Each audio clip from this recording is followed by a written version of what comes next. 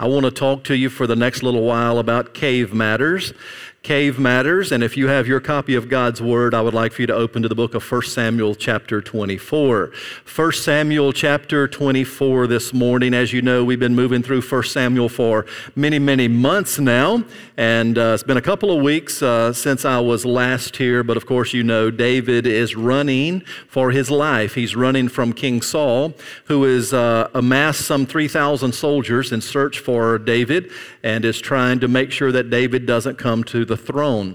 And Saul is leaving no stone unturned to try to make sure that David is killed. So we're going to look at this story today as David is now hiding out in the caves of En-Gedi, and he is trying to make sure that Saul doesn't find him. So I just want to read the opening verses, and then we're going to come back and kind of pick our way through this 24th chapter today as we look at cave matters.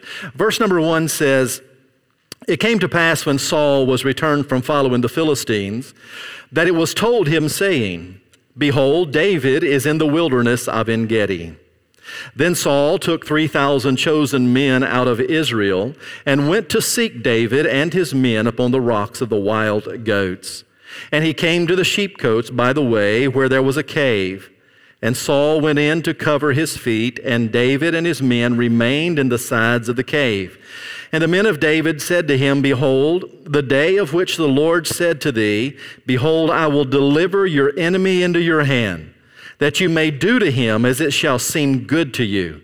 And David rose, and he cut off the skirt of Saul's robe privately.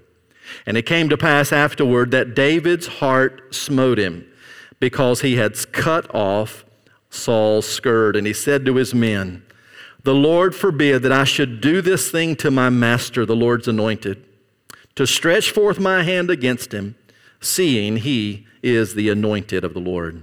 So may God add his blessings today as we look at cave matters. In 1 Samuel 24, David is involved in a game, which to him it was certainly not a game, but it was a game of hide and seek as he's trying to flee the retribution of King Saul. Perhaps you heard the story, I've heard many times before and read it again just recently, of a pastor who was reaching out to a family that had visited the church that he served.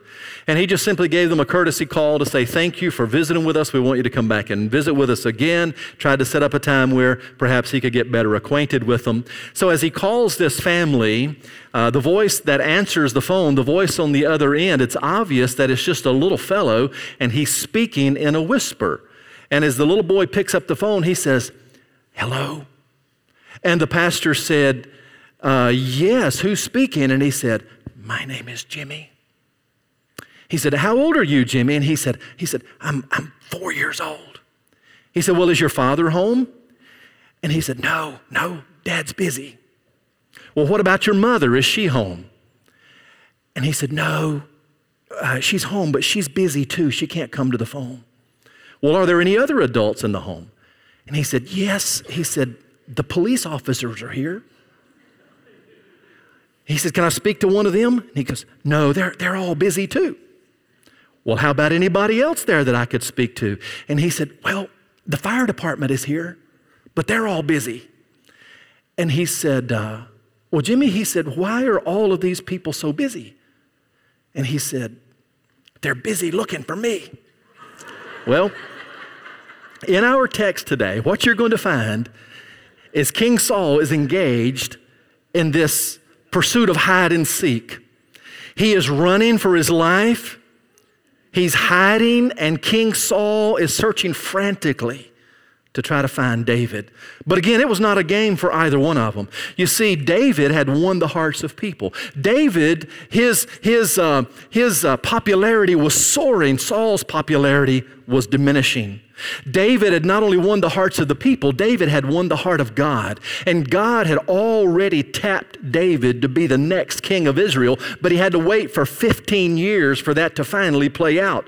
And during this 15-year season of waiting, he fought Goliath, he had many other battles, and now he's on the run from Saul. You see, King Saul's downward spiral was leading to such paranoia that he knew David was going to take the throne, so he had to stop David. He had to kill David before he ever came to power. So he amasses some 3,000 men, and the Bible says they are in hot pursuit of David. In fact, chapter 23 closes with Saul in pursuit of David. And then Saul gets word that he has to do battle with the Philistines. He peels off of this pursuit of David, goes to deal with the Philistines, and chapter 23 closes by saying that now Saul gets word that David is hiding out in the caves of En-Gedi. So this is where we're going to pick up this narrative this morning, as David is hiding out from Saul and from the 3,000 soldiers that are now in hot pursuit. And what I want us to do is I want us to notice how David refuses to exact revenge on Saul, even when he had a good opportunity to do it. How he refrained from getting even with Saul because Saul had tried to kill him on a number of occasions, and how David really exercised great discipline when he could have taken Saul's life at any time. So there's three things I want you to kind of remember this morning. Maybe you can jot these down as we move through it. First of all, he avoided social pressure. That is, David felt all the social pressure around him to get even with Saul, and he was able to avoid that. Secondly, David always sought reconciliation, not revenge, not retribution, not get even, but he always sought reconciliation. And thirdly, David pursued righteousness. So we're going to unpack that for a little while as we move through it this morning and looking at cave matters. So first of all, notice in verse number 1 how the story unfolds. When Saul returned from following the Philistines, it was told him, saying, David is in the wilderness of En-Gedi. So Saul took 3,000 men of Israel. He went to seek David with his men up on the rocks of the wild goats. When our group here at the church went to Israel a few years ago, we were able to go down to the lowest point on planet Earth, down by the Dead Sea, visit a place called Masada. There at the area of Masada, it is dry, it is barren, it is rocky, it is arid, very little, if any, vegetation. You could look on the cliffs of the mountainside and you could see it's kind of honeycombed or dotted with a numerous amount of caves. And in one of these caves would be where David would be hiding from King Saul. But here at En-Gedi, you could see kind of a canyon cut out in the rocks, had a little bit of vegetation, kind of a small waterfall, and that is where David would spend this season in his life with 600 men hiding in this cave. So maybe if you think about a cave, you think about maybe just a small little entrance into an outcropping of rocks. This must have been more like a cavern. I mean, if it's large enough to hold 600 men plus David, and they're all able to kind of disappear into the background and conceal themselves from the 3,000 soldiers that are in hot pursuit. So that is the context and that is the setting. David and his men are hiding out in En-Gedi. And then lo and behold, of all of the caves that dot the mountainside, the one cave that Saul comes into happens to be the cave that David is already in. Doesn't just happen that way. God is behind the scenes working and orchestrating all of this out. But you'll notice in verse number 3, the story unfolds this way. And he, talking about Saul, came into the sheepcotes by the way where was a cave, and Saul went in to cover his feet, and David and his men remained in the sides of the cave. If you look at that phrase there in the King James, that Saul came in to cover his feet, that is a euphemism for saying that Saul came into this cave to use the restroom.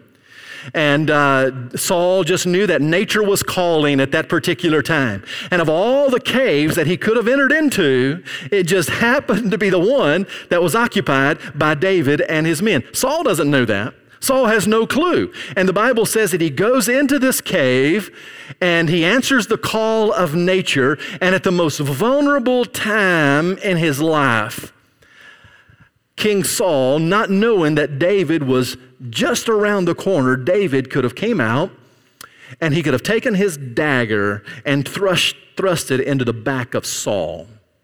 But he chose not to do that because, first of all, I want you to note that David did not conform to social pressure. So if you're taking notes this morning, there is social pressure to conform, but David resisted that. Look what happens in verse number 4. The men of David said to him, now I can just kind of see this play out in my mind. David, the day of the Lord, which the Lord said to you, I will deliver your enemy into your hand, that you may do to him as it shall seem good to thee. In other words, David, here's your opportunity. Saul doesn't know we're here. Saul's in a vulnerable situation. Just take your dagger and go and get even with him. Then you'll be enshrined as king. We'll all get to rule and reign with you, and we'll just put an end to the reign of King Saul. And it'll all be done very quickly, easy peasy, right? But David is not willing to conform to social pressure. Imagine having 600 men in this cave, and they're all kind of appealing to his manhood. Go do it, David. Go do it. Go get him. He's right there. It'll take but just a moment, and it'll all be over with. Go ahead and take care of it. Always remember that the eye for an eye philosophy is the way of the carnal nature, not the way of the spiritual nature. The get even mentality that our fallen nature demands is just a part of that, our fallen nature. And what you're going to find is David could have very well succumbed to that fallen nature, could have succumbed to the social pressure of his 600 men in the cave, and he could have went ahead and he could have exterminated or assassinated King Saul right there. But he chose not to conform to the social pressure. And of all the people saying, do it, David was not going to give in to that. In an article called Teens and the Constant Pressure of Social Media, the author writes this. He outlines 4 common social pressures experienced by today's young people. And he writes, social networking sites have become a force of their own, driving teens to stay online in an attempt to keep up with how they perceive others to be living their lives. For teenagers, social media is a different world than it is for many adults. And then he outlines 4 common social pressures. Number 1, the pressure to be available all the time, constant contact. Our teenagers feel that. He writes and uses this acronym that I don't know if many of our older adults, my age and older, would know what this means, but certainly our younger generation knows this acronym. It's FOMO, F-O-M-O, right? You guys know that. Fear of missing out.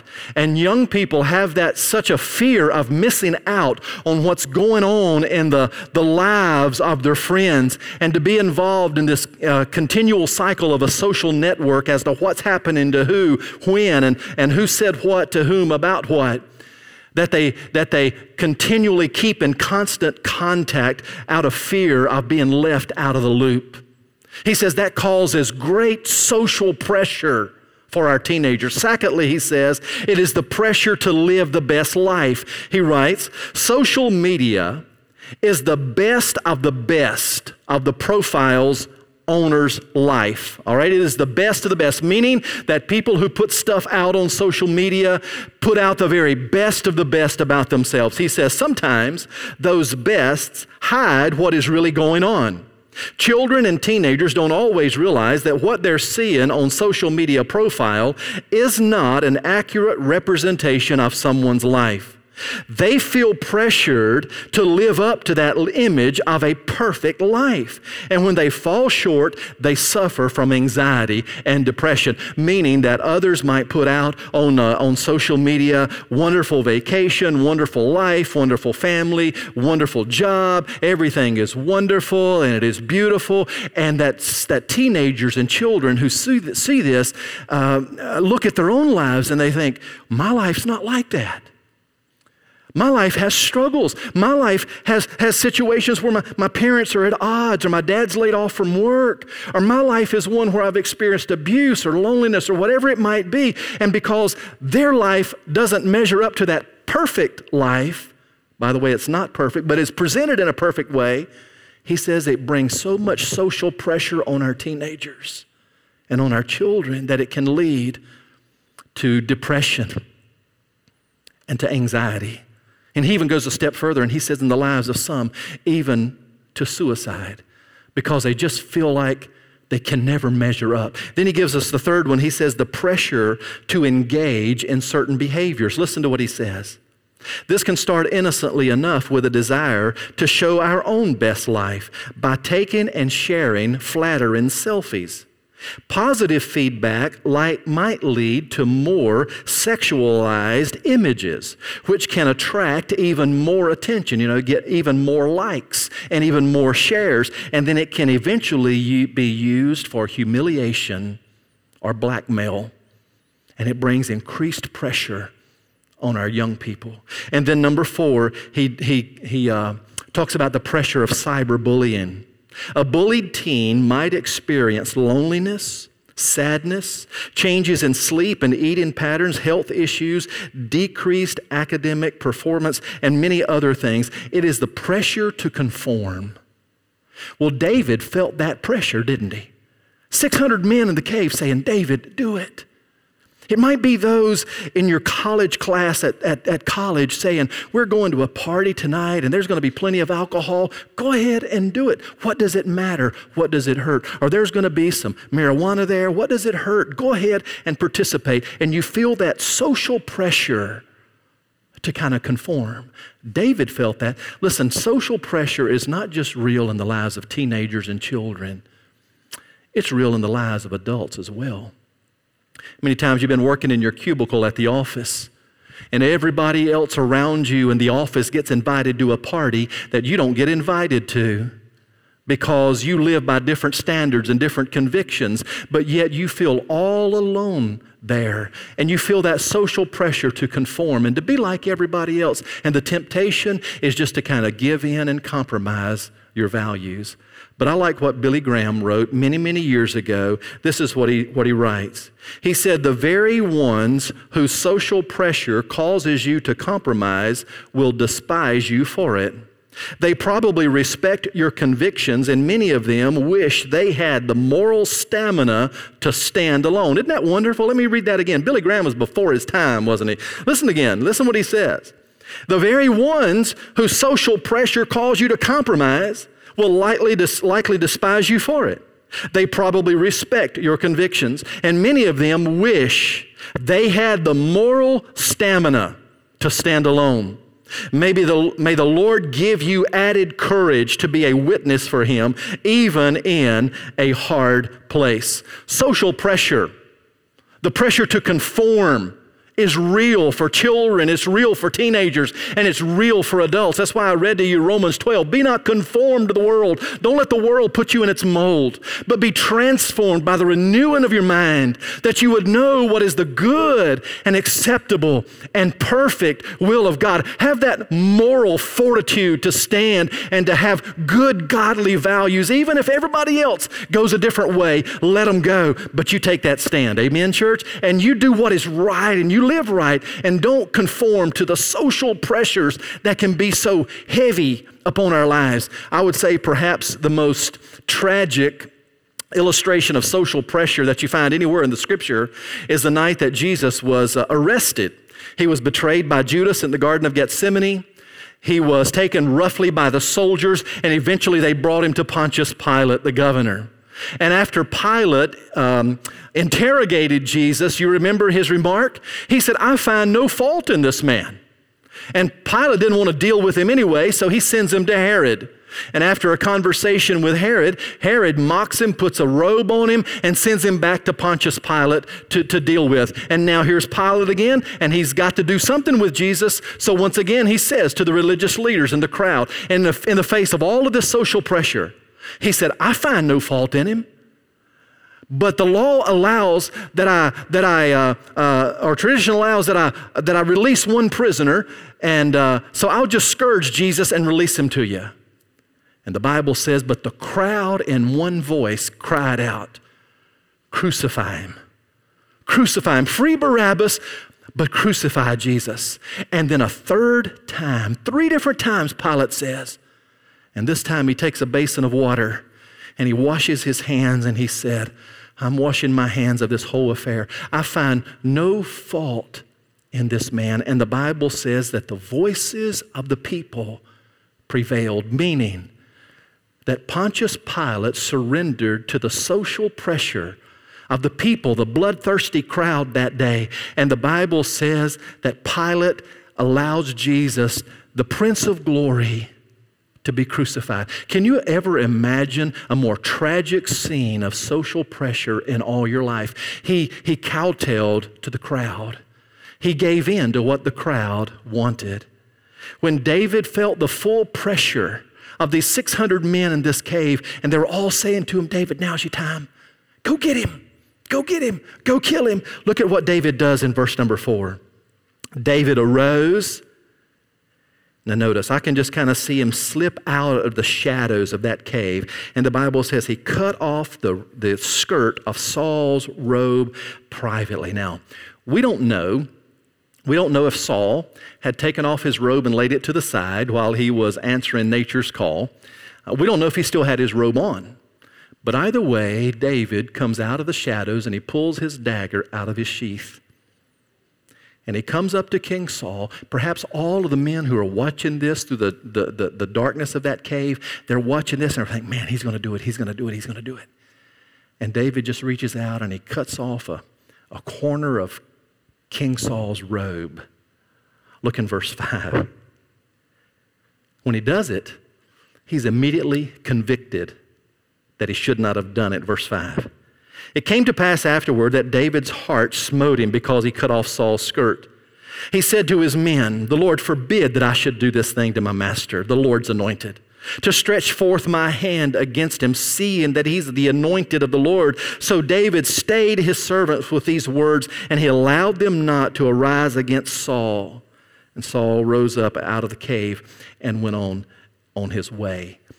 David could have given in to the pressure of those men around him and taken Saul's life, but he doesn't. He just comes up and cuts off a corner of his robe, and he immediately knew that what he had done was to disrespect the person that God had set up as king, Saul. Now, Saul was a tragic figure in Old Testament history and in biblical history. Saul had become paranoid. He started out well. But the longer he was king, the worse he got. He began to believe his own stuff. And he got worse and worse. He got farther away from God and farther away from God. And he was just a downward spiral headed toward destruction, headed toward shipwreck and disaster. But even at that rate, David knew that this is the guy that God has on the throne. And if God has him on the throne, it's not my role to touch him, and it's not my role to get him off the throne. It's God's role to take care of him. And as soon as he cut off a corner of Saul's robe, he was immediately convicted about that. And he tells his men, I'm not going to harm him. You're not going to harm him. And we're not going to conform to this pressure of getting even, of exacting revenge. But we're instead going to look for the possibility of reconciliation, which is our second point. David resists this pressure to conform and get even with Saul because he is instead bent on the possibility of reconciliation. I love this story. Look what he says in verse number 8. Saul gets up and he goes out of the cave, and David arose afterward and went out of the cave, and he cried after Saul, saying, My Lord the king. And when Saul looked behind him, David stooped with his face to the earth, and he bowed himself. Now I can just imagine how shocked Saul must have been, can't you? He comes out of that cave, he hears this voice behind him. It's David's voice, and Saul is like, David, you mean you've been hiding in that cave all this time? And the scripture describes it this way, that David comes out of the cave very humbly. The Bible says his face is stooped to the ground, and that he is humbly seeking reconciliation with Saul. He could have killed him, yes, He could have taken his life at any moment, yes. But what does he choose to do? He chooses to humble himself and say, Saul, I don't want us to be enemies. I want us to reconcile. You see, when he's in that cave and he's dealing with all of these cave matters, God is working in his heart, and God is saying to David, David, a real king is not one who's going to live eye for an eye and a tooth for a tooth. A real king is going to be one that is going to look for opportunities for reconciliation. Listen, if you're dealing with somebody today that's out to get you, maybe you feel like it's your boss at work, all right? And he's putting more pressure on you than what you can possibly live up to. Or maybe it's a boss that doesn't have a lot of integrity, and he's asking you to do things that are not appropriate for you to do, and you're in this struggle. Do your best to turn things around. Do your best to never give up on the prospects and the possibility of God moving in and healing the situation. Our tendency is to fight back with the arm of the flesh. David's tendency in his fallen nature would be to take that dagger and make sure Saul paid for trying to kill him those 3 different times. But David doesn't do that. He doesn't conform. Instead, what he does is he's looking for opportunities to reconcile. So when he comes out of the cave and he calls out to King Saul, he's got this piece of garment in his hand that he cut off of Saul's robe, and I can see him, he's kind of waving in the air, and he said, hey, Saul, Saul. And Saul stops dead in his tracks, looks back up that canyon of the caves of En-Gedi, and there stands David on that precipice, and he's holding that piece of robe, and he says, Saul. Notice verse number 9. The Bible says, and David said to Saul, wherefore hear thou the men's words, saying, behold, David seeks your hurt? Behold, this day thine eyes have seen how the Lord has delivered thee today into my hand in the cave. And some, look at this, some bade me, some encouraged me to kill you. But my eye spared you. And I said, I will not put forth my hand against my Lord, for he is the Lord's anointed. Moreover, my father, see the skirt of your robe in my hand? For in that I cut off the skirt of your robe. I didn't kill you. Know thou and see that there is neither evil nor transgression in my hand, and I have not sinned against you, but yet you hunt my soul to take it. In other words, David is like, while all of my men were encouraging me to kill you, Saul, I could have done it. And this is proof, as he waves that piece of skirt, this is proof of how close I got to you. And I could have taken your life, but I'm not going to interfere with what God needs to do. God set you on the throne, and in God's timing, God's going to take you off the throne. And I'm just going to let God work, and I'm going to let God move in his timing, and I'm not going to take it into my own hands. And that is hard to do, isn't it? It's hard not to run ahead of God and get ahead of God and do things our own way. That's what Moses did. When the Lord told Moses that he would be the deliverer of the Hebrew people, Moses thought he would do it in the arm of the flesh. He kills the Egyptian. He hit him in the sand. And he thought it was going to be by his own strength. And God would say to Moses, oh no, Moses, it's not going to be by your power, not by your strength. It's going to be by my strength and my power. And God has to put Moses in the desert for 40 years to help Moses learn that it is about following God, not about reacting in the arm of the flesh. So David didn't conform to the pressures of life. Instead, what he was looking for was an opportunity to be reconciled to King Saul. Do you know the greatest sermon in history was preached by Jesus Christ? It's called the Sermon on the Mount of Olives. And in the Sermon on the Mount, among many of the things that he said this, whatever you would that men should do to you, do even so to them, for this is the law and the prophets. We call that passage the Golden Rule. Whatever you would want somebody to do to you, that's what you should do to them. But our society has substituted my rights and my get-even attitude for the Golden Rule. And now what our culture is bent on is how it affects me and how I can get even and how I can make things right. And we forget about, no, God is in control. I'm going to let God work out all of this. Let me give you 3 things that David recognized about Saul that would help prompt him for reconciliation. First of all, David recognized Saul's authority over him, all right? At this time, Saul was still king. And David is like, he might be a terrible king, but he's still the one that God has put in place at this particular time. And I'm not going to get ahead of God and try to undo what God is doing. So I'm going to let it play out. I'm going to recognize Saul's authority over me.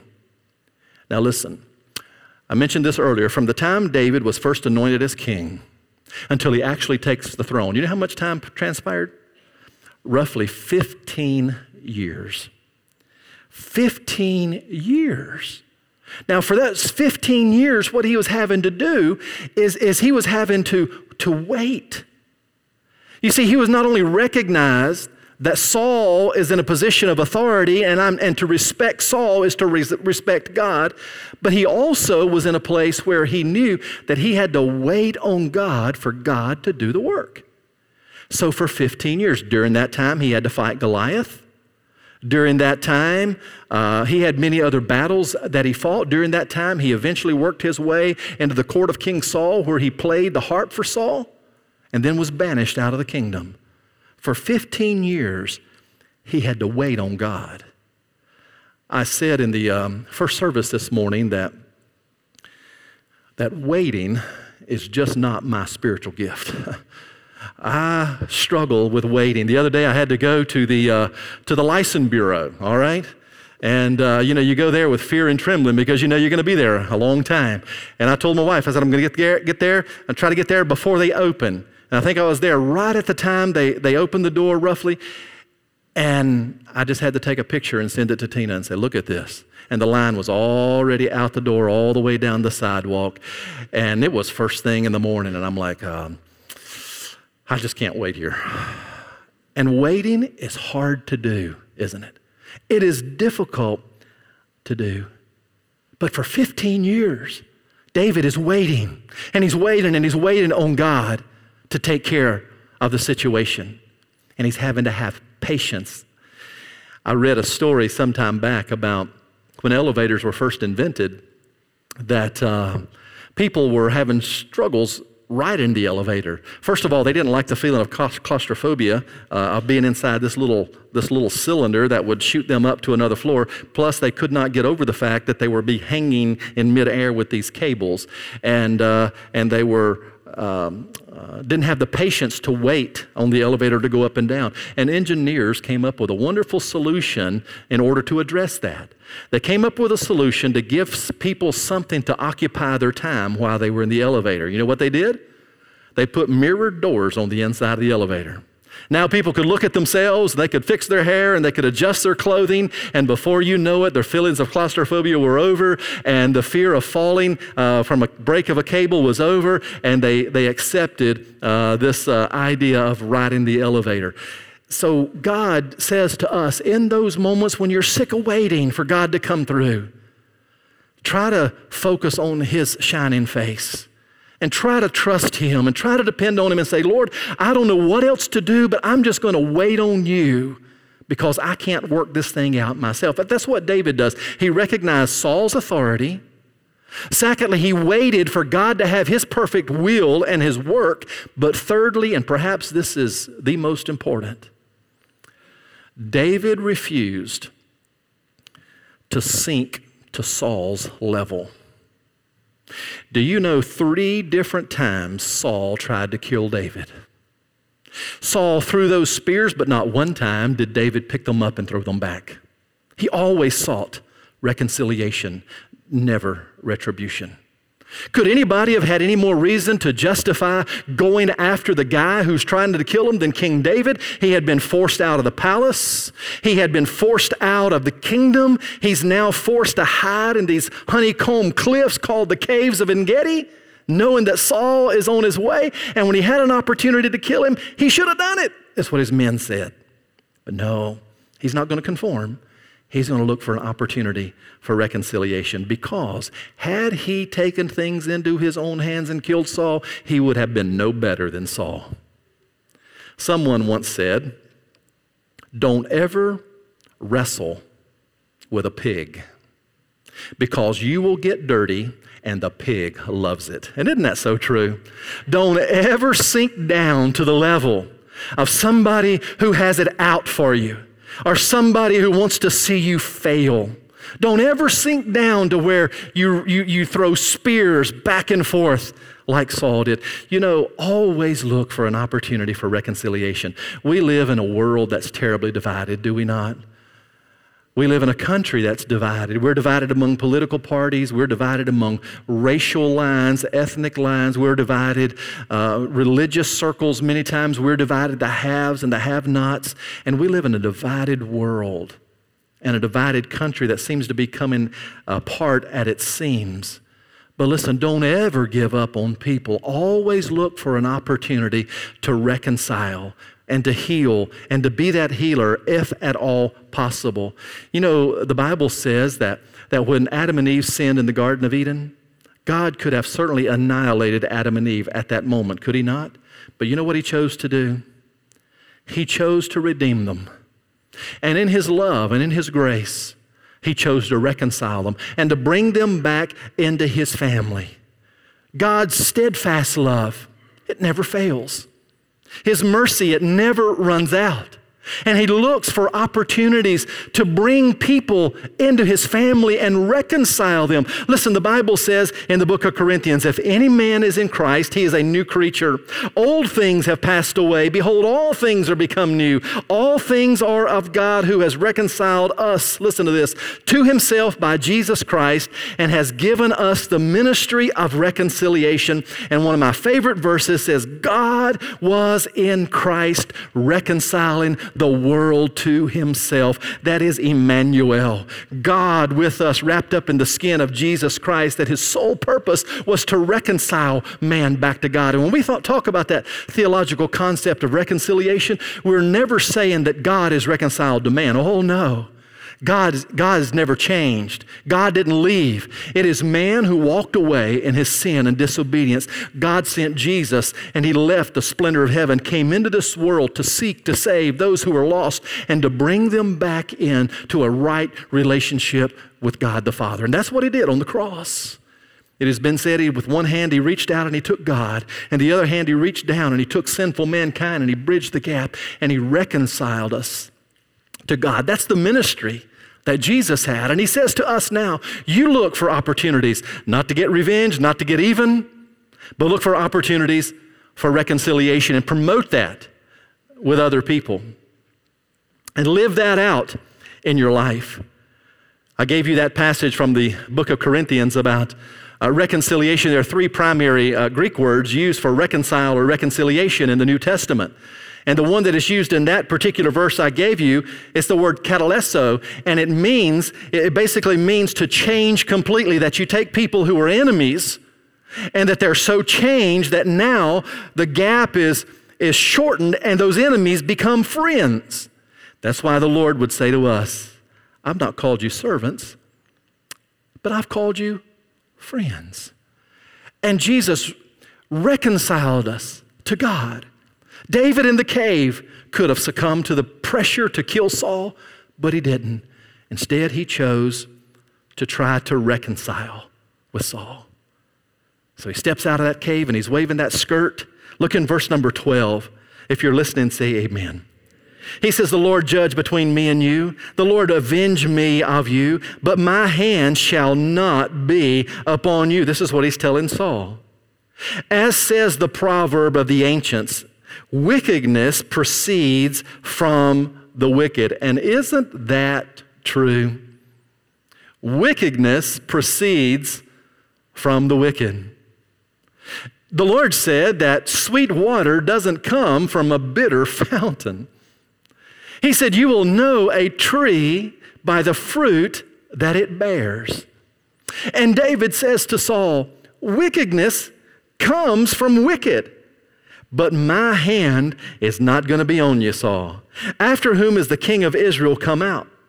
After whom do you pursue? A dead dog or a flea? In other words, David is saying, Saul, I'm nothing in your sight. I'm not going to bother you. I'm not going to kill you. I'm not going to touch the Lord's anointed. Verse 15, and the Lord therefore be judge and judge between me and you and see and plead my cause and deliver me out of your hand. Do you know what he is saying? Saul, I'd love us to be reconciled. And I'd love for it to be back the way it was when I used to play in your king's court my harp, so you could have peace in your soul. And I'd love to have reconciliation. But God is bigger than all of this, and God's going to take care of it. And Saul, whether you choose to reconcile or not, that's up to you. I also said in the first service this morning that you can never control what somebody else may do, what they may say, how they may behave. We don't have any control over that. But the one thing we have control over is how we react to that. Isn't that right? We have control over how we respond to that. And David is like, Saul, what you do is up to you.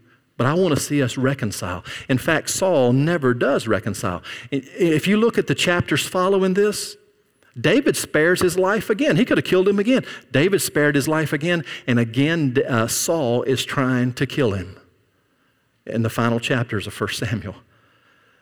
But David never retaliated, never threw the spears back. I mean, you look at the contrast. Saul hated David. David loved Saul. Saul tried to sabotage David. David said, I'm not going to lift my hand against God's anointed. David simply, in a spirit of maturity, is like, God is bigger than all this, and I'm going to let God take care of the things that I can't take care of. So he wasn't pressured, or he didn't conform to the pressure of his men. But secondly, he always looked for the possibility of reconciliation. And then finally, he engaged in the pursuit of righteousness. What motivated David? David wanted to be righteous in how he responded to Saul. He wanted to be above the fray, not to sink down to Saul's level, not to wrestle with the pig, but he wanted to be above all of that and call it to a higher standard. You and I are called to be like our master, the Lord Jesus. Do you know when Jesus was ridiculed, he didn't ridicule back? When he was reviled, he did not return that. When he was cursed, he did not curse back. When he was abused, he did not abuse back. He never went to the place where you pay evil for evil. And if anybody would have been justified in getting even, it would have been the Prince of Glory who had never sinned against anybody. But the Bible says they hang him on the cross, put nails in his hands, put a crown of thorn on his brow, and they walk by him and they criticize him and they say, if you are really who you say you are, come down off of that cross and then we will believe. And imagine the temptation that had to be there to come down off of that cross and just thrash every one of them. That's King James English, just thrash them all, right? And clean them all up. But here's what he prayed. Father, forgive them, for they know not what they do. And Jesus now has challenged us to live at a higher level, to try to pursue righteousness and not to sink down and to get even and to give revenge and to live in unforgiveness, because he knows the toll that it takes in a person's life to live with a grudge. Makes you more bitter, makes you more cynical, makes you more suspicious. So he says, let it go. Let it go and pursue holiness. Very quickly, look as we close in verse 16. I just want to read you how this story closes. It came to pass when David had made an end of speaking these words to Saul. In fact, a large portion of this chapter is made up of two speeches. The first one is what David says to Saul that we already read, and now this is Saul's response. Look at Saul, what he says. Saul said, is this thy voice, my son David? Saul lifted up his voice. Look at his reaction. Verse 16, Saul lifted up his voice and he wept. Why do you suppose that is? I believe it is because at that time he saw in David a heart that he knew he didn't possess. He saw in David a man after God's own heart, whom God was going to set up as the next king, and he knew that his tenure as king was coming to a disastrous close. And I think it was a weeping of regret that I wish I would have behaved differently. I wish that I would have lived differently.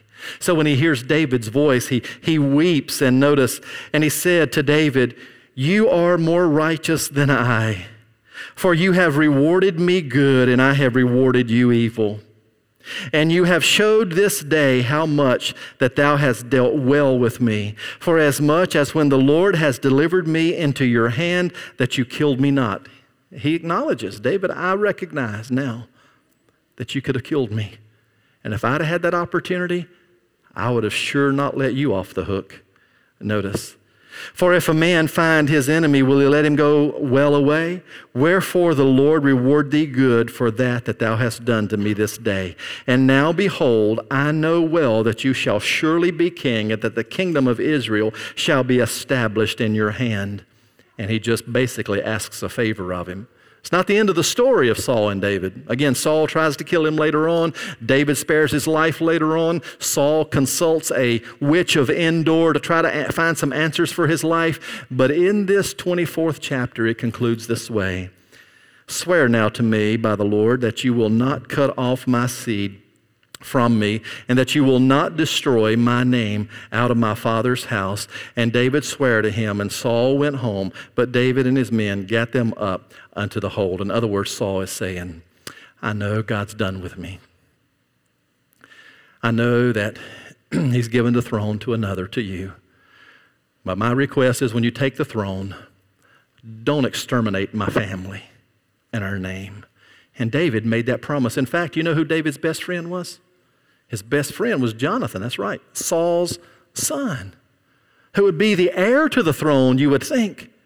But Jonathan became David's best friend, and David and Jonathan also had a covenant together that when David came to power, he promised, I'm not going to be like all the other kings of the kingdoms around us and exterminate the family. I'm going to show mercy, because he is picturing the King of all kings and the Lord of all lords, who could have indeed brought mercy to a sin-cursed world, but instead poured out his wrath on his only Son, Jesus Christ, so that you and I, who were destined to be eternally separated from God, could be reconciled to God. So as we close, maybe you are here today and you are on the run from God. And God has been dealing in your heart about a particular issue and you've been running. Or maybe you're here today and you're not a Christian and you've been running from the Lord. Listen, for heaven's sake, stop running from him and run toward him. Amen, church? Run toward him. And you will find in him a God whose love and mercy and compassion will never fail, and he will welcome you into his family with open arms. Praise God for who he is, and that he so loved the world that he sent Jesus to be our Savior and our Redeemer. Shall we pray together? Thank you, Lord, for your word and how it is a lamp unto our feet, a light unto our path. As we have a time of invitation where we invite folk to make public decisions, there may be folk here today praying about church membership that believe this is the place that you want them to unite so that they can have accountability and they can be involved in the work of a local congregation. I pray, Lord, that they would come. There may be others, and this is most important, Lord, that may be here and have never been saved. And they know in their heart if they were to step out into eternity today, that they would be forever lost. God, that doesn't have to be the case. You made a way. You have redeemed us. You've reconciled us. You've called us one of your own. And I pray that in this moment, as the invitation is given, those, whether listening online or later through the archived sermon or in this auditorium today, that they would in their heart ask you to come into their life as they repent from their sin and claim you as Lord and Savior. So take this invitation and use it in a way that will honor you. We pray in Jesus' name, amen.